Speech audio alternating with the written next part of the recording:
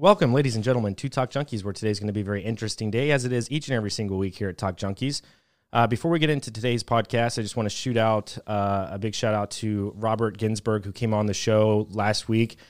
We talked about his book, The Medium Explosion, and we just talked about life after death and how he thinks in his 20 years of research and being in this environment that there is something that happens after you die. So, Robert, thanks for joining Talk Junkies, man. It was a pleasure having you on and a great podcast.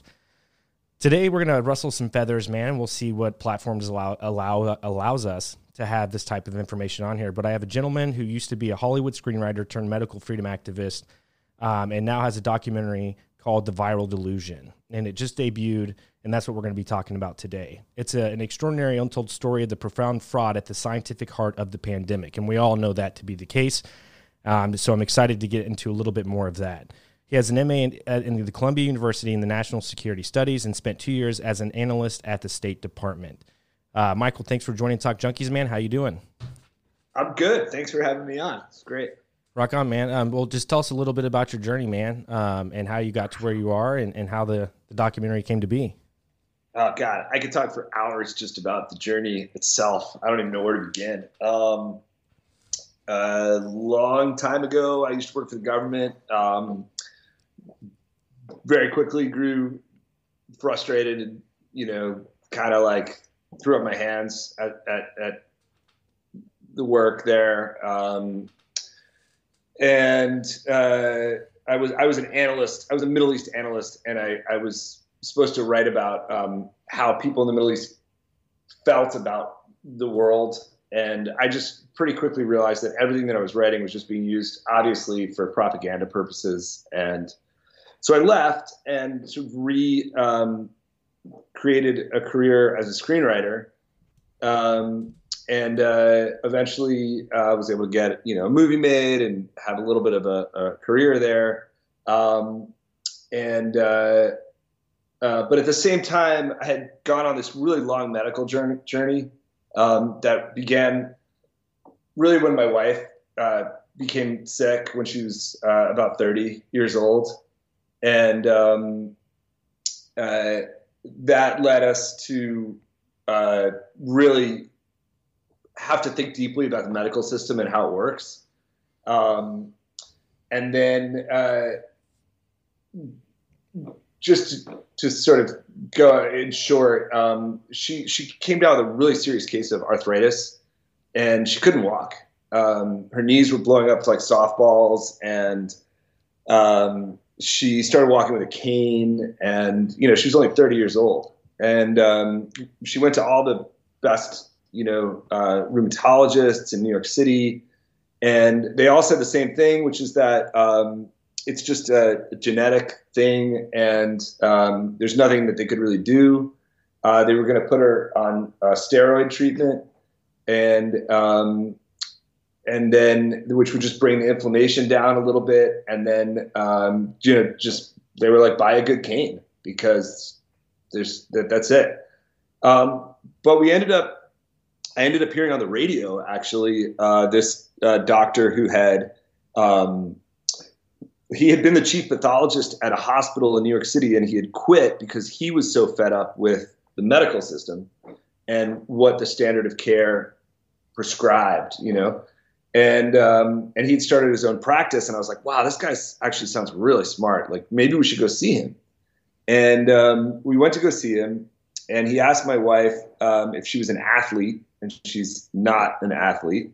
And he said, well, what does your bathroom look like? And she's like, that's a really weird question, but I hate my bathroom. He said, yeah, is the paint peeling on the walls? And she said, yeah, it is. And he said, okay, look, you probably have a mold allergy. You probably have mold in your bathroom. And, what I recommend is you just get out of that apartment and give it some time, and you'll be fine. So we did. We immediately got out of the apartment, and she was fine. And it's never bothered her again. It's been 15 years. That really changed our perspective on what the medical system has to offer and how the whole system works. I remember he was a funny guy. He held our hands, and he said, come in here, in a tiny little office. And he held our hands and he said, think about all the children that have died in the Iraq War. Think about all the children that have died in the sanctions to the Iraq War. He said that pales in comparison to the Lipitor scam alone. He said, be very wary of modern medicine. And I was like, wow, this is fascinating. He said the New England Journal of Medicine, it should be called the New Enron Journal of Medicine. And I was like, this guy's fascinating. Okay. So my eyes were like open, because I saw my wife go from hobbling down 6th Avenue in Brooklyn with a cane, being told that she's going to, the only way that she would comfort would be to be put on steroids that seriously increased the risk of dying in her 50s, to getting better by insightful analysis of her own environment. I think that's a little, I mean, as these mainstream doctors, they should be more aware of those types of things, because I feel like mold would be one of those signs that say, hey, an allergic reaction would cause this type of thing, and those doctors didn't point that out. You know what I'm saying? Yeah, absolutely. I have a weird phone thing that's happening, and I really apologize about it. You're fine. I don't know how to get rid of that noise. I'm trying to fix it for you. No worries. Okay, it seems like it went away. But to go to one other doctor and then instantly he asks just a very blatant question that should be asked, and then it takes care of your wife. I mean, that's fantastic and amazing, man. Oh yeah, it was totally mind blowing.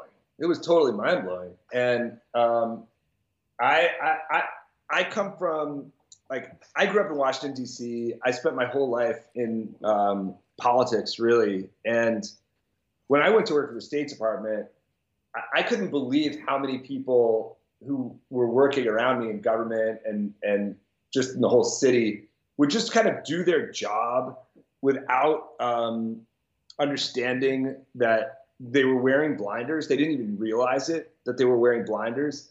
And they were just kind of eating the oatmeal that was the ideological oatmeal that was being given to them. But it had never occurred to me that I was doing the same thing in the medical field. You know, when I thought about what medicine is, where that approach came from, what the history of it is, what the economics of it is, the whole field, I had no idea that the mainstream way of thinking about that is actually this super provincial system that's been inculcated for more than 100 years. So, well, that's by design. That's by design, though, yeah. Oh, absolutely. It's completely by design. I mean, it was aggressively created. The system was aggressively created. So, but I didn't know that, and so it was only when I saw firsthand what happened to my wife that I was able to start to step back and say, what's going on here? Actually, how does this system work? And then when my wife was pregnant with my son, we decided to look at the vaccine issue, because both of us felt, hey, you know what? We should take everything seriously. Every decision we need to thoroughly think about and do our research and then make an informed decision. And I was a little bit trepidatious because I come from a really kind of mainstreamy, normie background, and but it was like, no, we should do this, and what I found there just totally blew my mind. I mean, it was just like night and day to what what I had been taught, and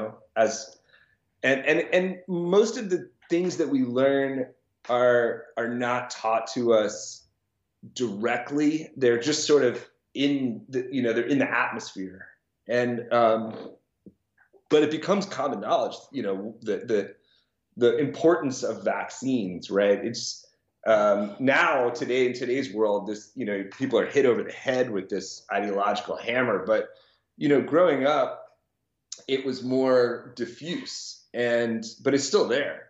But what I learned was that, was not only that vaccines are far, far, far more dangerous than what we're told.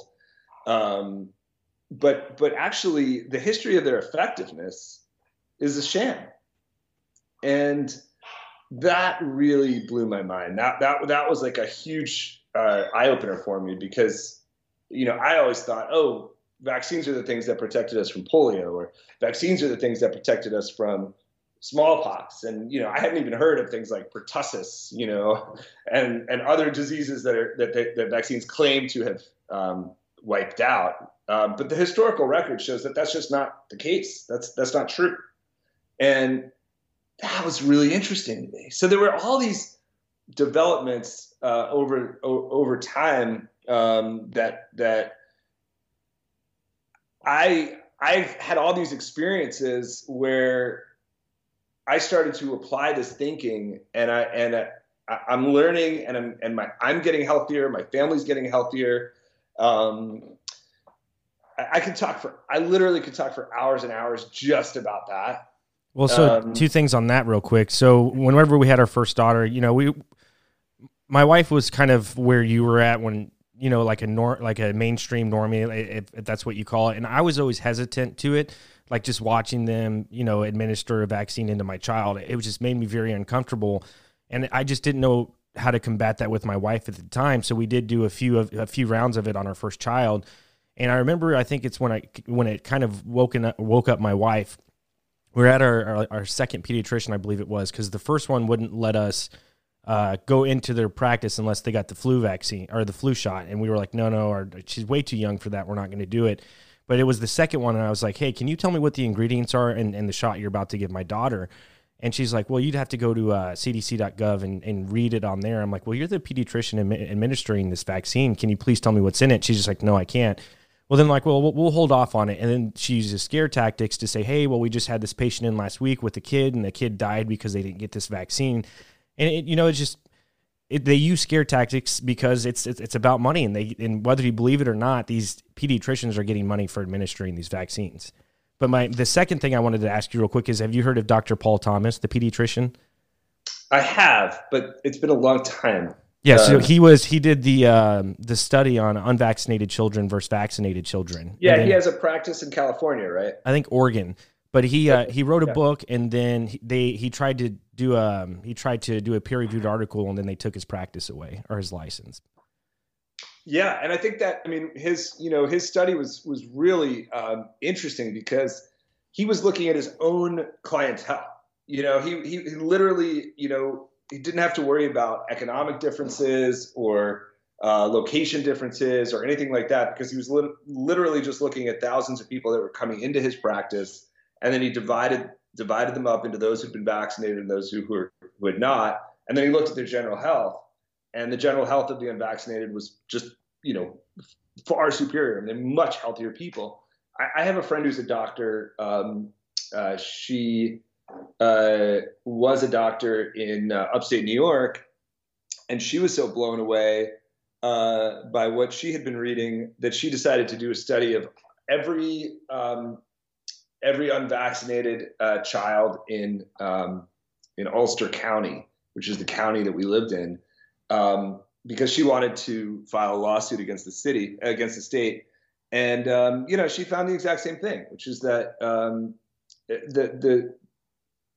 the rates of sickness among the vaccinated are, just far, far higher, sometimes 2, 3, sometimes 10 times higher, whether it comes to, asthma or ADHD it's just like a million. And my wife's a reading teacher, and she's, one of her areas of expertise is teaching kids with dyslexia. And, she was looking into the history of dyslexia. If you go to the dyslexia foundations and so on, they'll tell you it has nothing to do with the vaccine. And, you'll get your Snopes articles and stuff like that. But, it's highly related to peanut allergies, which are correlated to the vaccine. It's a neurological condition. And, what we know is that aluminum in the brain will create neurological difficulties. So the idea that they would just rule that out is absurd. It's totally absurd. And I mean, the list goes on and on and on and on and on about the health differences. But none of that really surprised me when I was doing my research. You know what I mean? What surprised me was that the effectiveness the stories of the effectiveness are also a scam. They're manufactured marketing. And when you put those two things together, I mean, the drug companies love to say safe and effective, and the fact is they're neither safe nor are they effective. And it's not surprising because the whole thing, if you go back into the history of it and you actually read about Edward Jenner, who created the first smallpox vaccines in the 1700s in England. I mean, the guy was a maniac, and he was a liar, and he had a fraudulent science. The entire history of this thing is totally covered up. So it's been an amazing journey to unpack it all. It's like you can't turn around without finding a fascinating book that will delve into the history of Jenner or Pasteur or the Spanish flu or anything in this story. So let's get into the beginning stages of the documentary. It's a 5-part series, which you can get on the website for, I believe, $11.99. I still haven't got a chance to check it out, but I definitely plan to because I'm very, very interested in it. So let's just start from the beginning, man. Where do you want to get into it? When it comes to COVID, man, I feel like people in our realm of conspiracy, if that's what you want to call it, they kind of pretty much they know quite a bit about the scam of COVID. But what does your documentary bring to the table? Oh, great. Let me just close my door for a second. Sure. And then we'll dive in. Yeah.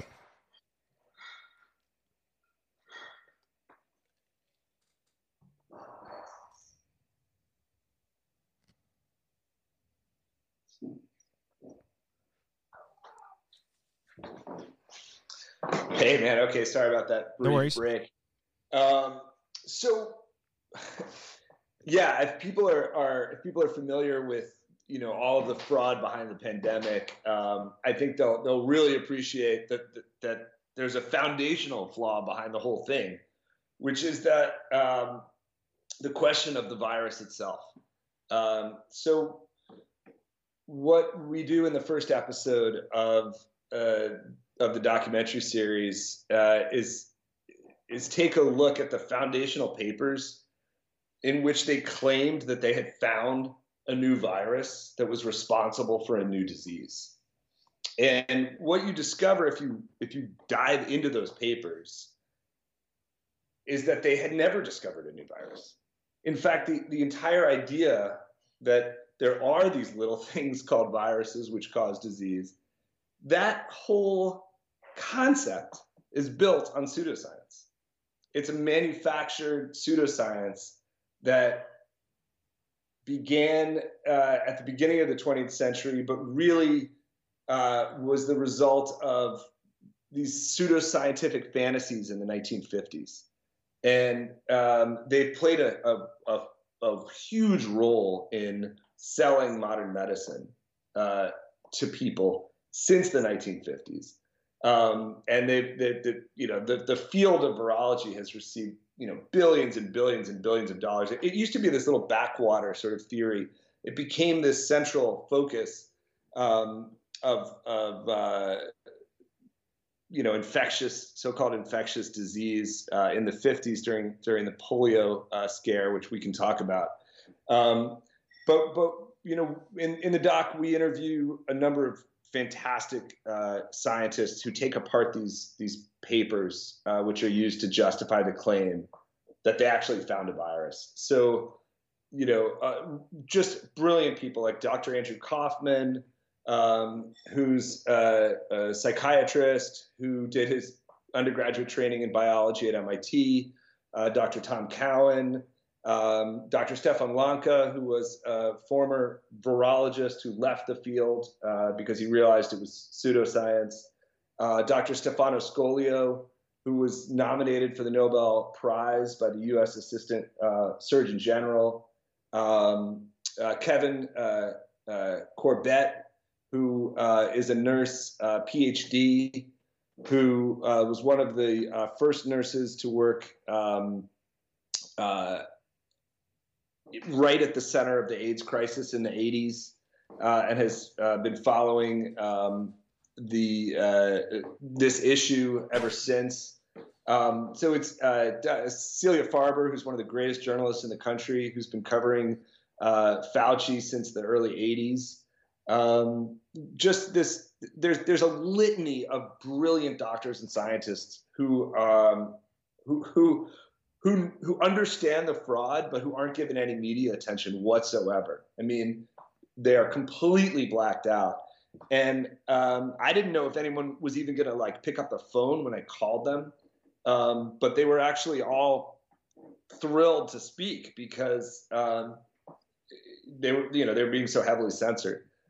So we take a look at how this story about a virus was fabricated.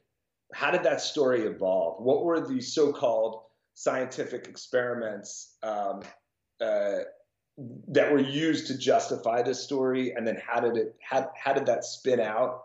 I think once you see the fraud at the heart of this thing, you'll never look at the world the same way. No, for sure. I think I've actually heard of Andrew Kaufman. I've reached out to him a few times because he was doing quite a bit of interviews at the onset of COVID going on. Within the circle of my YouTube algorithms or my echo chamber, he was doing interviews with those people. Very fascinating guy.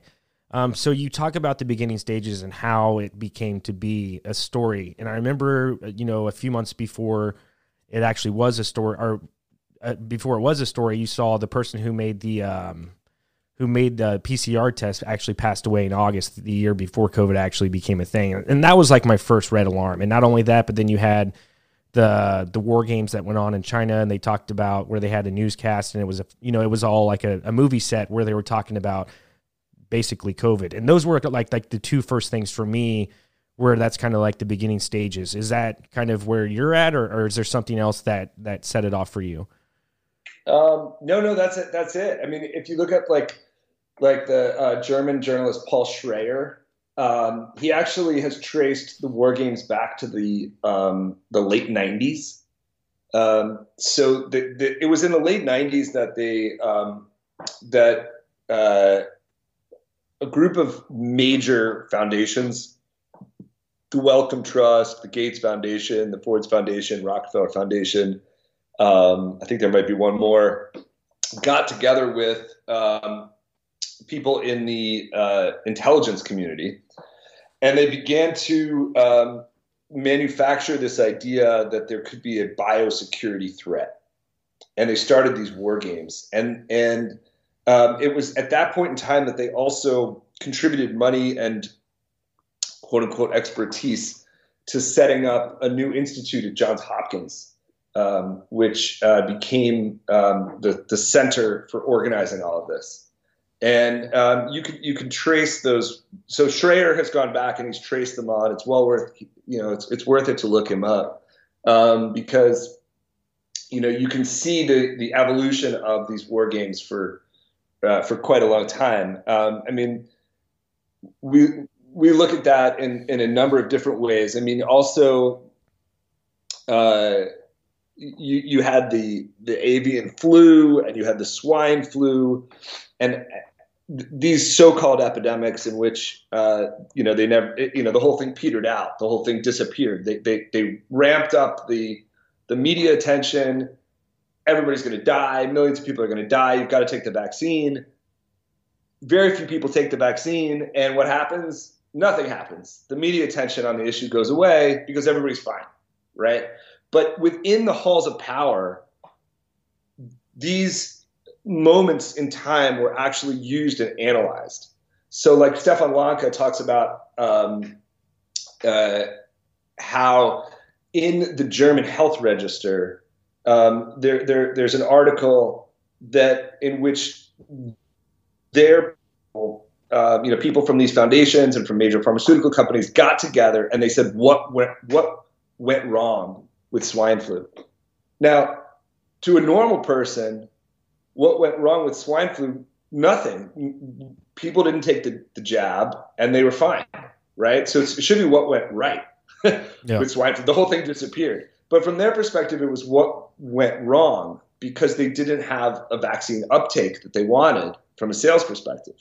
And one of the things that they decided and is printed in that health register is that there was too much disagreement among the scientific community about the efficacy of this thing, whether it's worth it, to take their jab.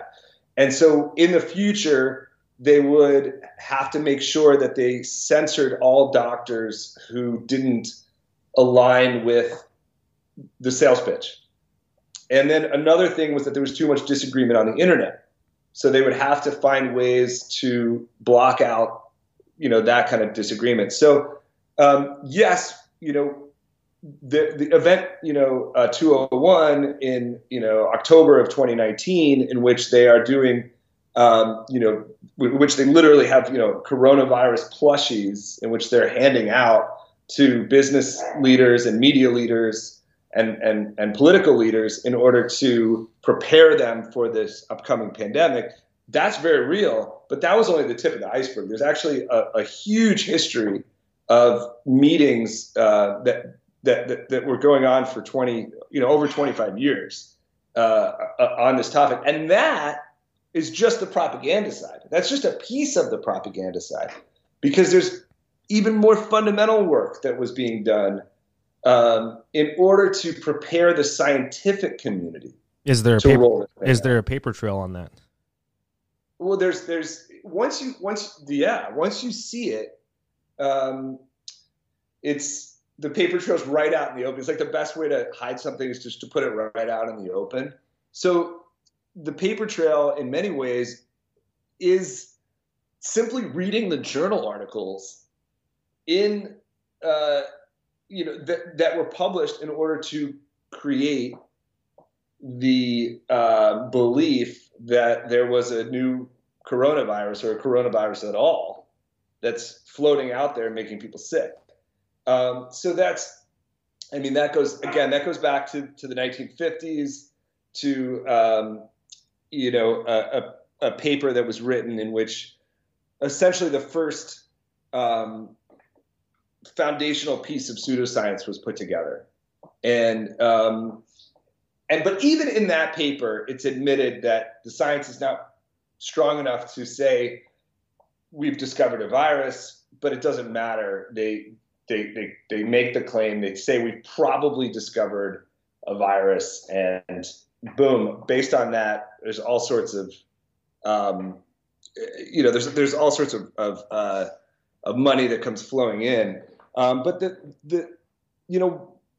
the paper trail and the other stuff is also, it's out there in the open once you understand how to read it. So if you look at like Eco Health Alliance, like what were they doing in Wuhan, right? Like everybody's really into this lab leak thing, right? This is growing with like huge, I think there's like 70% of the country that thinks that, there was a virus that leaked from a lab. And that's why we went through the COVID narrative, starting in 2019. Which is garbage, because there's no reason to think there was a virus at all. There's no scientific support for that. But what were they doing in Wuhan when they, what was the CIA doing through Eco Health Alliance in Wuhan? Well, what they were doing is they were cataloging bat RNA. This is one of the things they were doing, for example, right? So they were creating a scientific database through which their organizations could then compare human RNA in order to claim that they had a coronavirus. Okay? So they were training people at the Wuhan Institute of Virology in how to sequence human RNA and then compare it to animal RNA in order to claim that you have a coronavirus. They were developing software at Johns Hopkins to use to take human RNA, to compare it to animal RNA, to claim that you have a coronavirus. They were training doctors in Wuhan to send blood samples to the Institute of Virology if they saw sick people so that these processes could unfold. In other words, they were building an entire infrastructure for creating a pseudo-scientific justification for a pandemic. What they were not doing was actually creating a fictional entity. We have no reason to believe that they actually created it. They were actually trying, but we have no reason to believe that they actually created something that flew around the world and made people sick. Because if you look at the statistics on how people died, if you look at the mortality figures around the world, both in location and timing, there was no contagious virus. There was just a media storm. Well, I think the first telltale of that was right on the onset of COVID. You see, the propaganda being pushed on video of just people dropping like flies in China. And that was a scare tactic that everyone, whenever I saw that, I was like, holy shit, this is the real deal. Like, we need to be careful what's going on. I'll be honest, I had a little fear at the very initial stage when they shut the whole country down and I was working in a restaurant where I wasn't able to serve people inside. It was all to-go food. Like, I was a little bit scared, but then as time went on and I started seeing past it, I was just like, people aren't dropping like flies here. Like, where's the difference? Absolutely. I mean, the dropping like flies thing is a perfect example of that because, I remember seeing those videos too. We would literally see people collapse on the street, right? And it was said that, oh, this is the new disease. Well, they never went so far as to claim that that this so-called disease COVID would suddenly make you collapse and fall over, right? That once we got to about February, March, April, all the stories about people just suddenly collapsing and falling over in the street, those stories went away, right? But they had been used to generate all of this hype. Well, when do we see people start collapsing? We see people start collapsing in 2021 when they're getting the new so-called mRNA jabs and they fall over. Well, if you go back and you look at the history of Wuhan had actually instituted a new policy in 2019 that they were going to wildly increase their flu vaccination campaign. So the most likely scenario is that it was those new flu shots that were leading to the collapse that all these people falling over in the street, just like it did in 2021 in the rest of the world. But it was used as a sales pitch to sell people not on the dangers of vaccines. It was used as a sales pitch to sell people on the dangers of so-called COVID. And we saw that again and again and again in the very beginnings of what happened in Wuhan. And it was just, it's just you can't pick up a rock in this story and not find worms underneath in terms of the fraud or just mistaken beliefs. Like the first 3 patients that came in that were analyzed in the first paper that came out of Wuhan on this, it was 3 people came in and they had a cough and a fever, and 2 of them got better from their cough and a fever in like 3 days, and they left and they were fine. The third guy, we don't know what would have happened to him because at that point, the doctors, they theorized that maybe there was a new so-called virus that was attacking these three people. And they thought maybe it might be like SARS, which is a whole other story, which we can talk about. And so because they thought that might be the case, and they were worried that this man's breathing might infect them, they put him on a ventilator, and he died. And we later learned that 88 to 95% of people who were put on ventilators died. And it's tragic. I mean, it's mind-blowing. But do any of these three first cases, do they tell us anything about a new COVID disease? No, not at all. We have two people who get better and one person who's killed by a ventilator. And these are supposed to be the first three cases of COVID, upon which the story is built. And then the word gets out in Wuhan that if you have a cough or a cold, it might be SARS and you might die right away. And there's like a 40% chance that you might die. Like that goes out. So the hospitals are immediately flooded in Wuhan. The New York Times comes in and they do an editorial piece, a video editorial piece on these, flooded hospitals. And they show pictures of, people banging on walls because they're so terrified.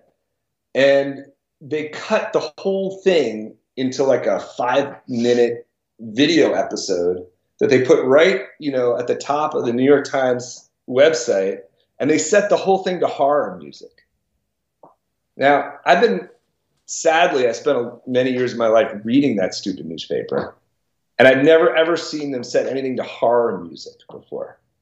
But they knew right away that that's how they should do it. So, I mean, even if you look at the cinematography of the news coverage from the very beginning, even if you look at the first cases of that are called COVID, if you look at the scientific papers, if you look at the history, there's not a single aspect of this thing that actually rings true.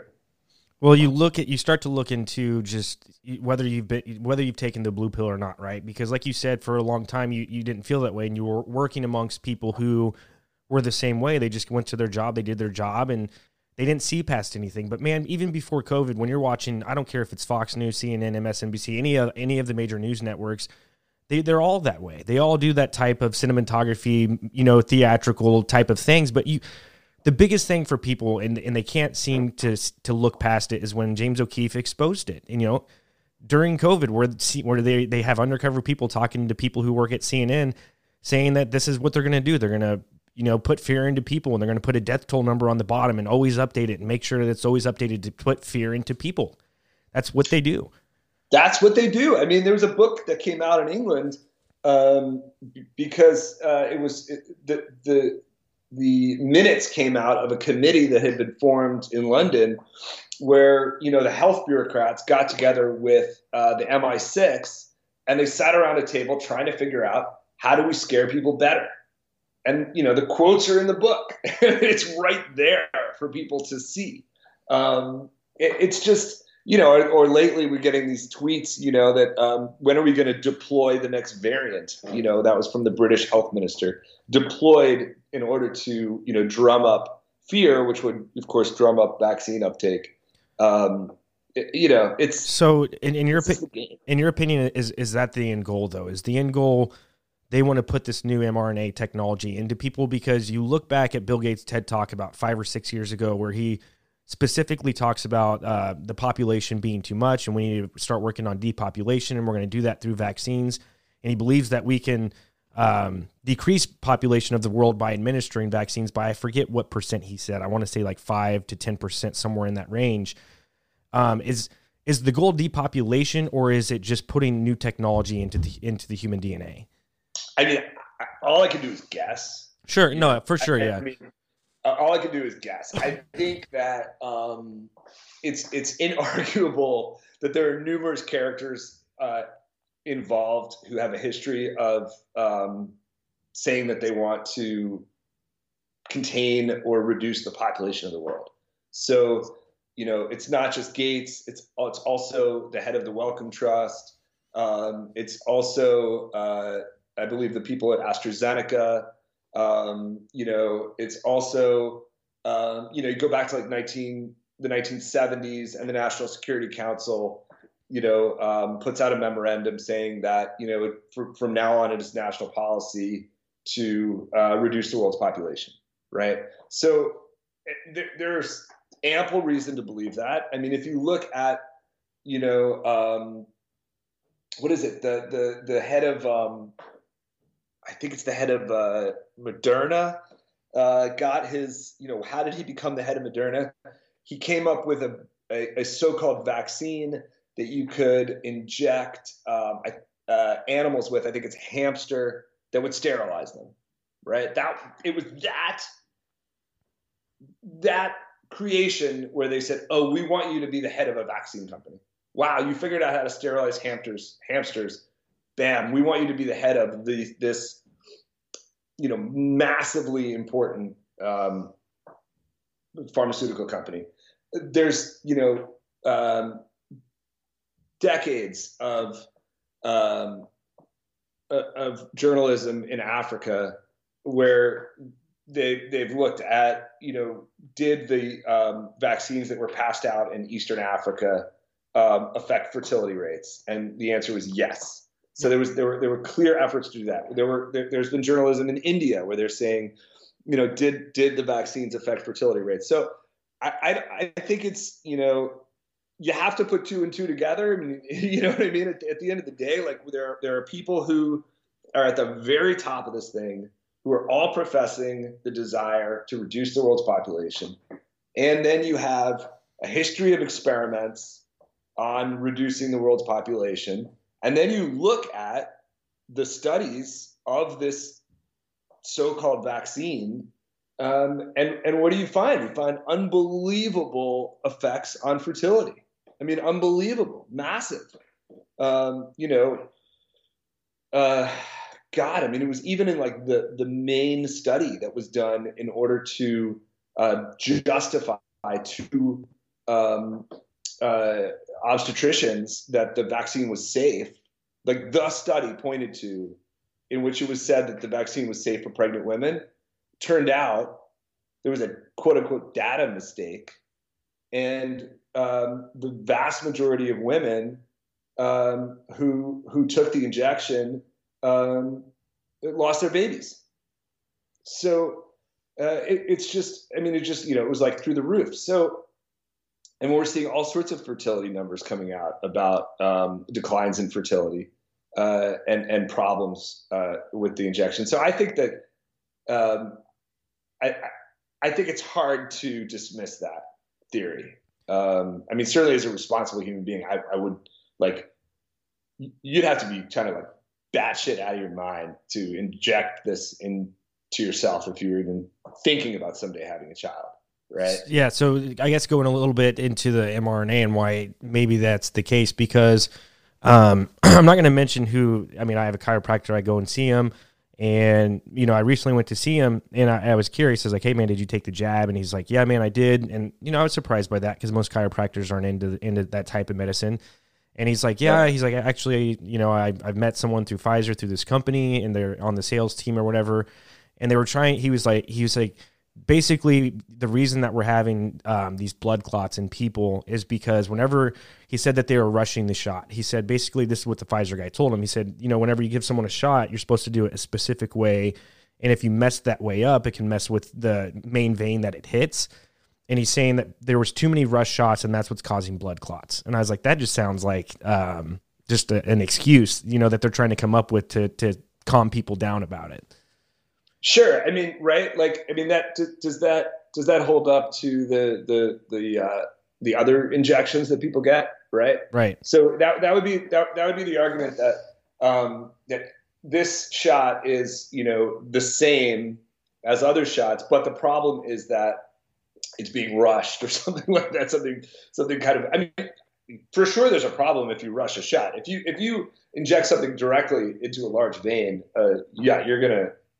you could kill somebody. Absolutely. But is that the only problem with the shots, or to claim that that's the only problem with the shots would Well, then why didn't we see blood clots with the flu vaccine? Why didn't we see blood clots with the measles vaccine, right? So this particular vaccine is different. And, at first I thought maybe they're just trying to make money, right? Maybe that's the only aim, is they just want to make $100 billion, call it a day. Awesome. It'll cost them like $20 billion in payouts to, whatever, Well, they have immunities. But they have immunities and no, but they've got to, you want to hear a sad story just as a tangent? Yeah. I'm friends with a guy who he works with the mentally disabled, and he's a consultant for them. And we were talking about the whole thing, and he was like, "Man, I gotta say, actually, I made a deal with the devil." And I was like, "Well, what do you mean?" And he's like, "Well, when this whole COVID thing hit, the CDC came and they offered me $1 million to recommend the vaccine to all the mentally disabled." Oh my God. And I took it, I was like, wow. So that's going on in the background, right? So they're spending money to get shit done in the background, right? But they're making a ton of money. But I don't think they're just trying to make money, because if they were just trying to make money, they would have just given everybody a saline shot. And that would have been that, because nobody would have gotten sick, and they could have claimed victory. Right. They'd have been like, "Look, nobody got sick. Our super awesome, techno jab was amazing," and it would have been like a huge success, right? And they would just lowered lowered the cycle count on PCRs, and everybody would have tested positively. Another tangent. I was just talking to a friend of mine yesterday, and he runs.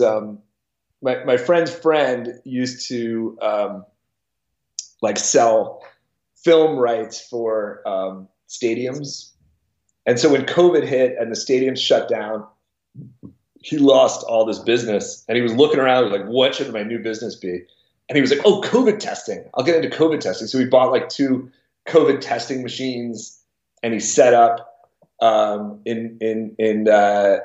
front of some large, very, very large businesses, and the businesses paid him $100 a test for all their employees. And he would just ask the employees as they came in, "What do you want your test to be today? Do you want to be positive or negative? Do you want to go to work, or you want the day off?" Because you can manipulate that with cycle counts. It's super easy, So anyway, that was just an aside of the madness, the complete madness that we live in. But to go back, so if they just wanted to make money, they would have just lowered the cycle counts on the PCR, called everybody healthy, injected everybody with saline.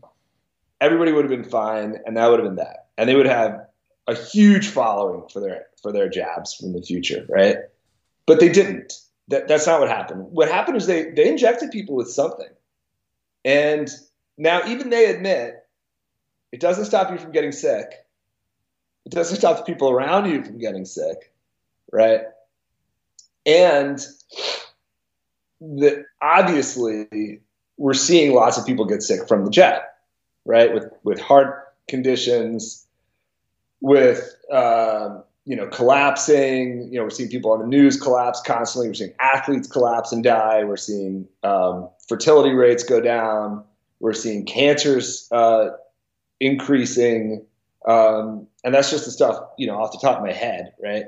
So I think that they do have a larger biochemical agenda on people. I think fertility is an obvious one to be looking at.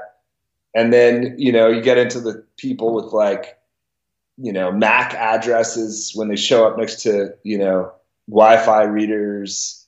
I don't know. What do you think's going on? Well, so for me, I kind of, it was really weird for me because I was at first I was very hesitant to believe that it was a thing. I thought that people were just getting the flu and all of those types of things. And then my wife's sister, she lost her smell and taste. And I was like, "Oh, that's bullshit. She didn't lose her smell and taste." I was like, "Put, a piece of dog shit right in front of her face. I guarantee she smells it."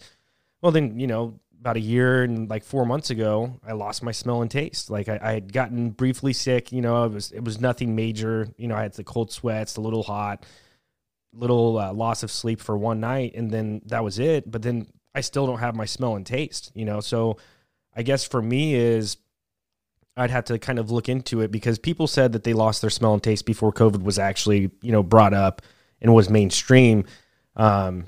And, you have long COVID now and all those types of things. I'm kind of with you as well. I think something happened with these vaccines, and it's affecting people. I never got the shot, so I don't know if shedding's a type of thing that can happen. I've had the flu, when I was younger, and never lost my smell and taste, maybe briefly, but not for a year, So that's kind of where it gets weird for me, on those types of things. Yeah, I mean, I think this is the kind of thing where I think what the doctors and scientists in my documentary are saying becomes super important, because it goes back to changing the whole way you think about disease and medicine in terms of like what happened to my wife. Okay, where you get sick and you think, oh my God, I'm going to think about this in terms of the medical system way. And I'm going to go down that road and hopefully they'll get me better. Oh my God, they've got this thing where they can inject me with steroids and I feel a little bit better. This is so good. Thank you so much. And whereas if you step back and you can look at it from a larger perspective, it's not clear to me whether or not losing your sense of smell and taste, whether those rates went up in 2020 or not. Okay. There are lots of articles, news stories about this kind of thing happening far before COVID. Something like 15 to 20% of people every year will lose their sense of smell and taste for a prolonged period. And okay? I looked for that online. You can't find, if you look up before, like you can't do a Google search and say loss of smell and taste, and you won't find any of those articles that you just described. It's all COVID related. No, it's all COVID related now. It's all been covered. Try Yandex. Try doing the same thing on Yandex,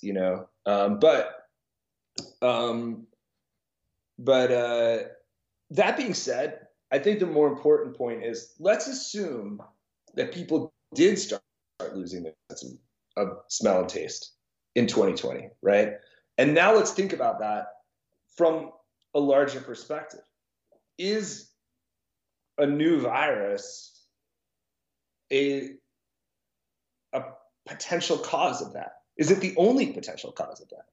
Is there reason to believe that would be a good cause versus other causes? And when you step back, you start saying, hey, first of all, there's no scientific paper in which they actually found a virus. So to theorize that that's the cause, you're on super shaky grounds, right? Scientifically, you're in an area where it could be little tiny dwarves that fly through the air and, run up your nose. Like, that's also possible, right up there with the so-called SARS-CoV-2 virus. But when we're actually taking our health seriously and our politics seriously, we have to think about what else could it be. And there's lots of other things that can cause you to lose your sense of smell and taste. A big potential one is the mass increase in glyphosate that's out there now, right? So they're spraying cornfields with glyphosate. That corn becomes ethanol. That ethanol is put in gasoline. That gasoline is then burned out of the back, in your car. And that exhaust is everywhere. So ethanol rates in gasoline have gone up consistently. And the amount of glyphosate in ethanol has skyrocketed, right? Well, breathing an insecticide every day, all the time, that's going to affect your smell and taste, right? That's a potential thing to think about as a society. Maybe that might impact that, right? Or, fracked gasoline. We, for the first time in like 2018, 2019, like in New York City, they're burning fracked natural gas. Okay. And when you acquire natural gas through fracking, you have to use all sorts of incredibly toxic chemicals to get that natural gas out of the ground. And those chemicals are never fully, taken out of that natural gas. So when they burn it at a large power plant outside of New York City, in order to power New York City, for the first time ever, people are breathing in chemicals that humanity's never breathed before.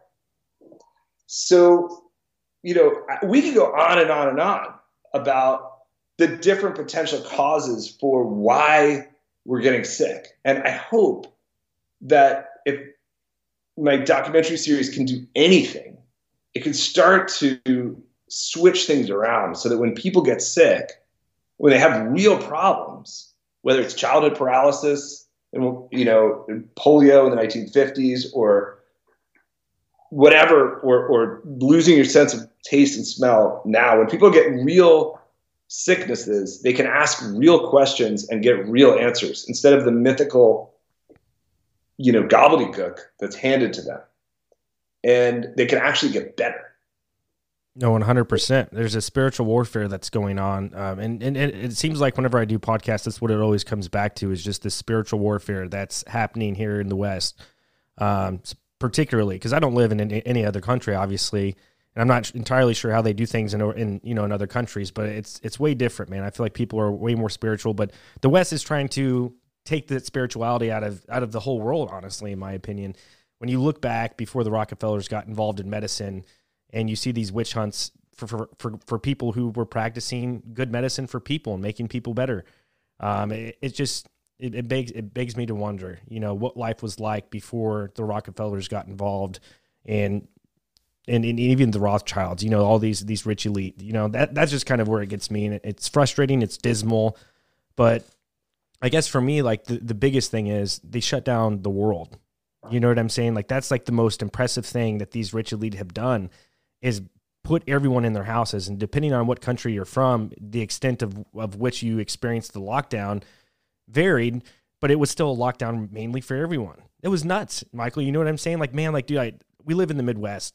Luckily in the county that I live in, we never had a mask mandate, which was fantastic. You still wondered when you would go into places like, should I have a mask on or should I not? And it got to a point where I'm like, fuck it, dude. I'm not wearing a mask anymore. I'm done. This is bullshit. And people look at you weird. But that's what they did, man. Psychologically, they broke us down. They literally shut down the whole world. Yeah, absolutely. I mean, it's just, it's totally unbelievable. I mean, when you think about what they were able to pull off, but they, the mask thing was a big part of it. I saw this study. I remember a long time ago seeing this study that said, if you scare people, then they'll only be scared for a little while, unless you can give them something to do in response to the fear.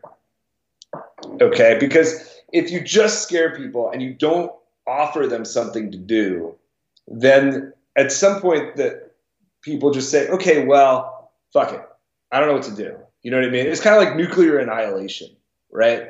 There was like this fear of nuclear annihilation when I was growing up, but there was nothing you could do about it. So you didn't really change your life. Nothing really changed, But with the COVID narrative, the mask thing was this brilliant intervention. So they scared the hell out of people. And then they said, hey, but you can do this thing, this thing that will save you and your family and your friends and everything. And you just put this mask on. And that way they could get people to live with this consistent fear and just keep the issue going. Now,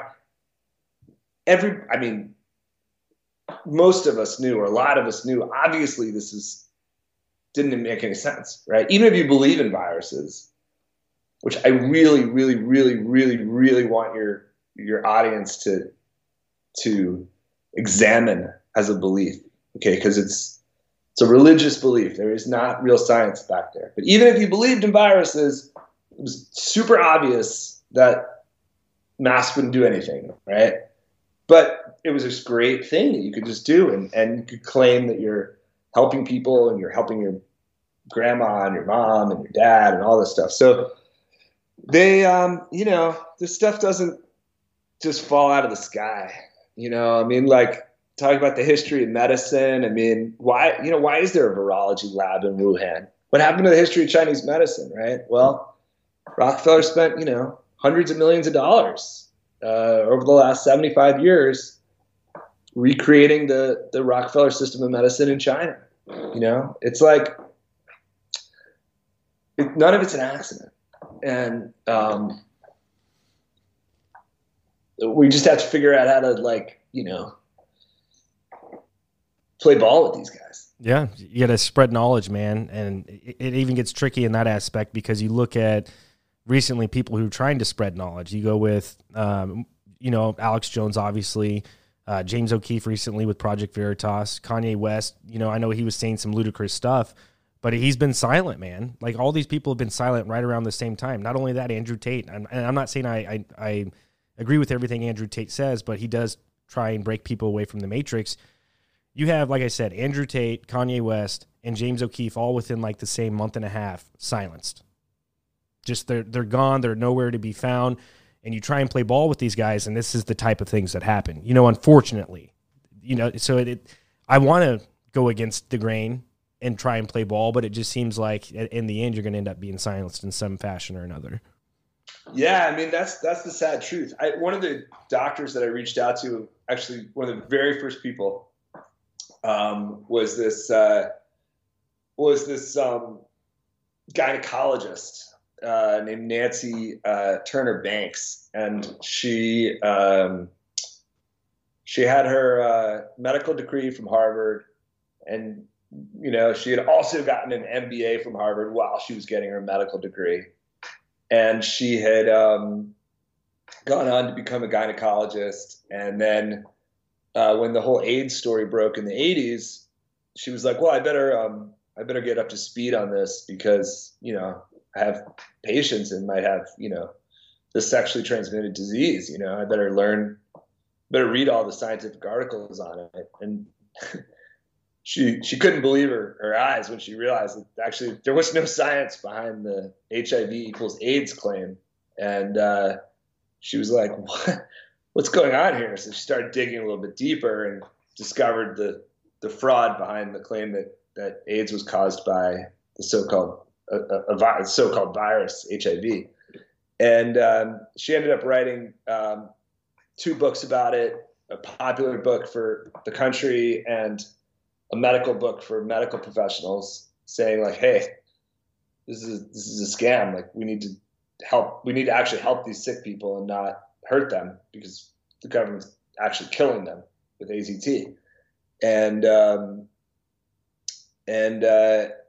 so I had been really blown away by her work, and I'd read her books, and so I said, hey, I'd really love to have you tell your story, and she just wrote back to me, and she was like, look, nobody's ever going to let you tell this story. She was so depressed that she had given up her medical practice and she had left the country, and because she had already fought this war in the 90s, and she had seen how ruthless Fauci and the pharmaceutical companies could be. But there's a new generation now, and because they took that same scam and they made it around the whole world, they pissed off a lot of people. And I do think that if we really understood how massive we are, we could have some power. 100%, man. That's 100 right there. Yeah. I'm curious what the percentage of us it is in the United States. I maybe 20% of 18 plus, are going to see the bullshit that's going on. Maybe it's higher than that. I would hope so. But if 71 million people really voted for Biden or even Trump in that regard, I mean, what kind of hope really is there? Yeah. I don't know, man. Trump with Operation Warp Speed. What's that? It said Trump with Operation Warp Speed. Yeah, exactly. I mean, be careful what you wish for kind of thing. Now he's pushing like freedom cities, which seems a whole lot like the, 20, 30, 15-minute cities Yep. thing as a total, tangent and whatnot. But um, it's a weird world. I mean, even like, you know, even RFK Jr., who has done like great work, organizing people and creating a kind of new um, media organizational empire or mini empire fighting this thing. I mean, even he won't admit that he won't even touch the virus story because and his organization won't touch it because they're I don't know why. I mean, they won't when they explain themselves they get super mealy mouthed or like Merkala, or any of these so-called alternative health um, media figures. Even they won't just like call it like it is and just speak honestly, and it's really disturbing without a doubt. But there's again this, the way their system works. They want to scare us. They know that how we think and how we feel ultimately determines the world. Because if they didn't, they wouldn't bother scaring us. They wouldn't bother propagandizing us. And so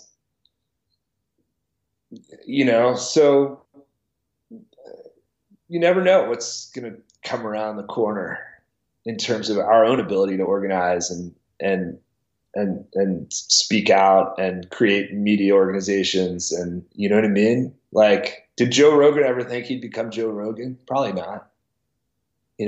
Like, who knows? That's true. You just got to keep pushing along, man. Yeah. We're rocking. I never thought I'd make a documentary like this. You know what I mean? No, I'm excited. Never occurred to me. I'm excited. Now I'm like more proud of this than of anything else I've done in my life besides having a child. Oh yeah, no, I'm going to purchase it tonight and watch a little bit. How long in total is it? So it's 5 episodes, all in total 7.5 hours. Holy moly! Yeah. No, and if you don't know this story inside and out already, it's gonna, like, your socks will go flying off. Like your mind's gonna be blown. And because I can speak from experience, like it took me like like 10 years of research to understand the background of this whole story, and then 2 years of my eyeballs falling out of my skull. Like, wow, that's fascinating. I mean, you should, like, go watch. God, I can't remember his name now. I think it's Robert. Damn it, I forgot his name. But there, like most people probably haven't seen this. There was like a doctor in the 80s who was trying to get the word out about the scam surrounding AIDS. And the scam, again, just so people understand, the scam is Fauci and the pharmaceuticals companies claim that there was a virus called HIV that caused AIDS. Okay. There really were people getting sick. Okay. Sickness is real. The stories that were told about why people get sick, that's where the scams come in.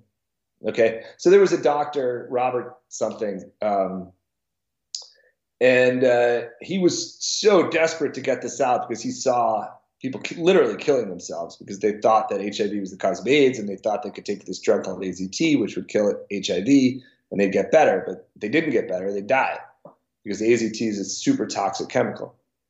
And he was so desperate to get the word out that he went around the country with a friend of his who the medical system claimed was HIV positive. And he would, in front of a room of reporters, take a needle and he would extract the guy's blood, and then he would inject himself with it.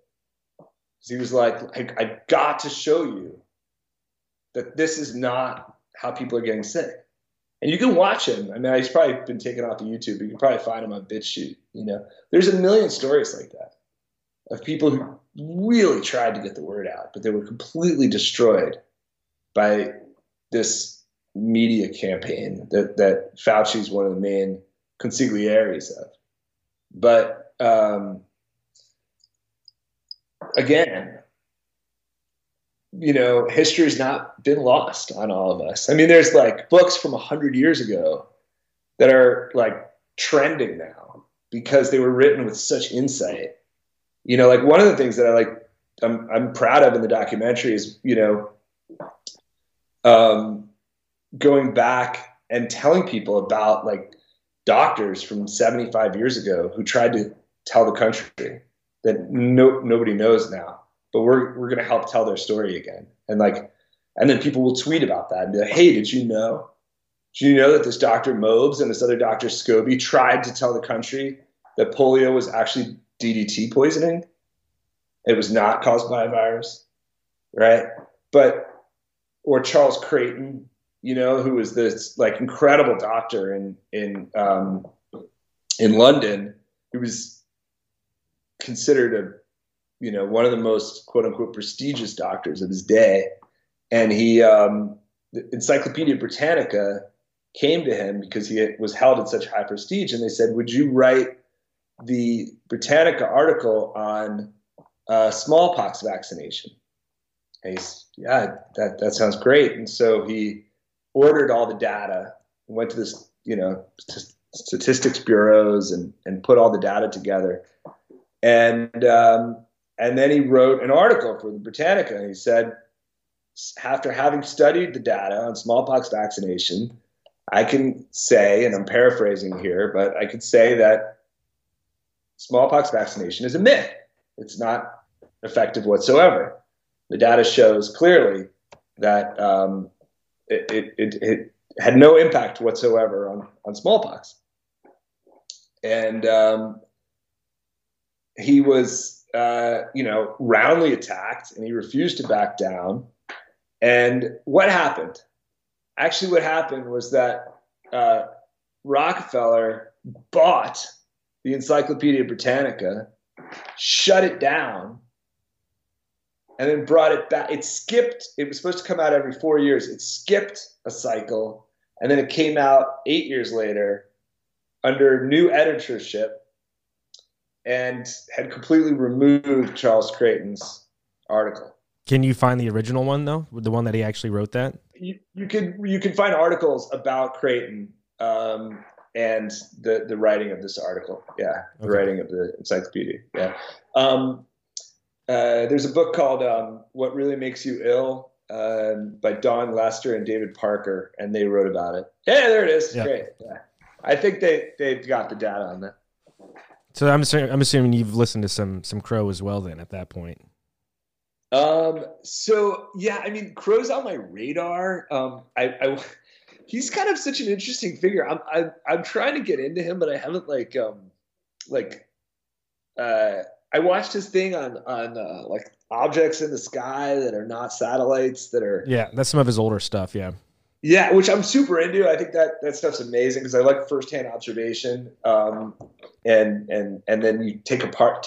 What does it mean? You know what I mean? Right. So I've only heard good things about him. Well, he's actually super frustrated with that. He's actually interviewed the two authors on that book, What Makes You Ill. Oh, great! Yeah. That's awesome. And he's been on Talk Junkies 3 times as well. So he's a great guy. Oh, sweet. Okay, cool. Well, rock on, man. We're a little bit over the hour, man, and there's a lot of information, so I don't want to, you know what I'm saying, people got such short mind spans. But before I let you go, man, definitely tell us where we can find you and where we can find your documentary, and I'll definitely put the links below, but if you got any plugs or anything. Oh, thanks. Yeah, so you can see the documentary at theviraldelusion.com, theviraldelusion.com. And, the first 2.5 hours free. And then if you're like, wow, that was actually really cool, I actually really like that, you can see the whole 7.5 hours for $11.99. And you can also just go to BitChute and steal it and watch one of the 50 stolen copies. But it'd be awesome if you went to my website and bought it. I have a Substack, but I don't write very much for it. No, I just hope that people can see the doc and that they can, if they're not aware of this aspect of the fraud, that they can dive in and enjoy themselves. That's it. I appreciate it. Yeah, man. So this is definitely not YouTube friendly, so it's not going to go. I'll upload a video on YouTube saying, "Hey, come check it out." I'll probably do the audio version on Spotify and iTunes. They seem to be a little bit more lenient on these types of subjects. So it'll shoot you to the audio portion. And then if you're okay with it, I just want to double check and make sure anything that you've said on this podcast, I'm able to do on a TikTok. Like a third, yeah, sure. Okay, cool. Because that's where we're having most of our success on TikTok. We're up to like right around 13,000 followers on TikTok. I just have to find a way to navigate some of the things, because when it comes to medical stuff and COVID, man, they take that shit down on TikTok real quick. So I have to find bits and pieces throughout the conversation that would turn people to your documentary, I guess is what I'm trying to say, which I will do a great job of finding that clip. So.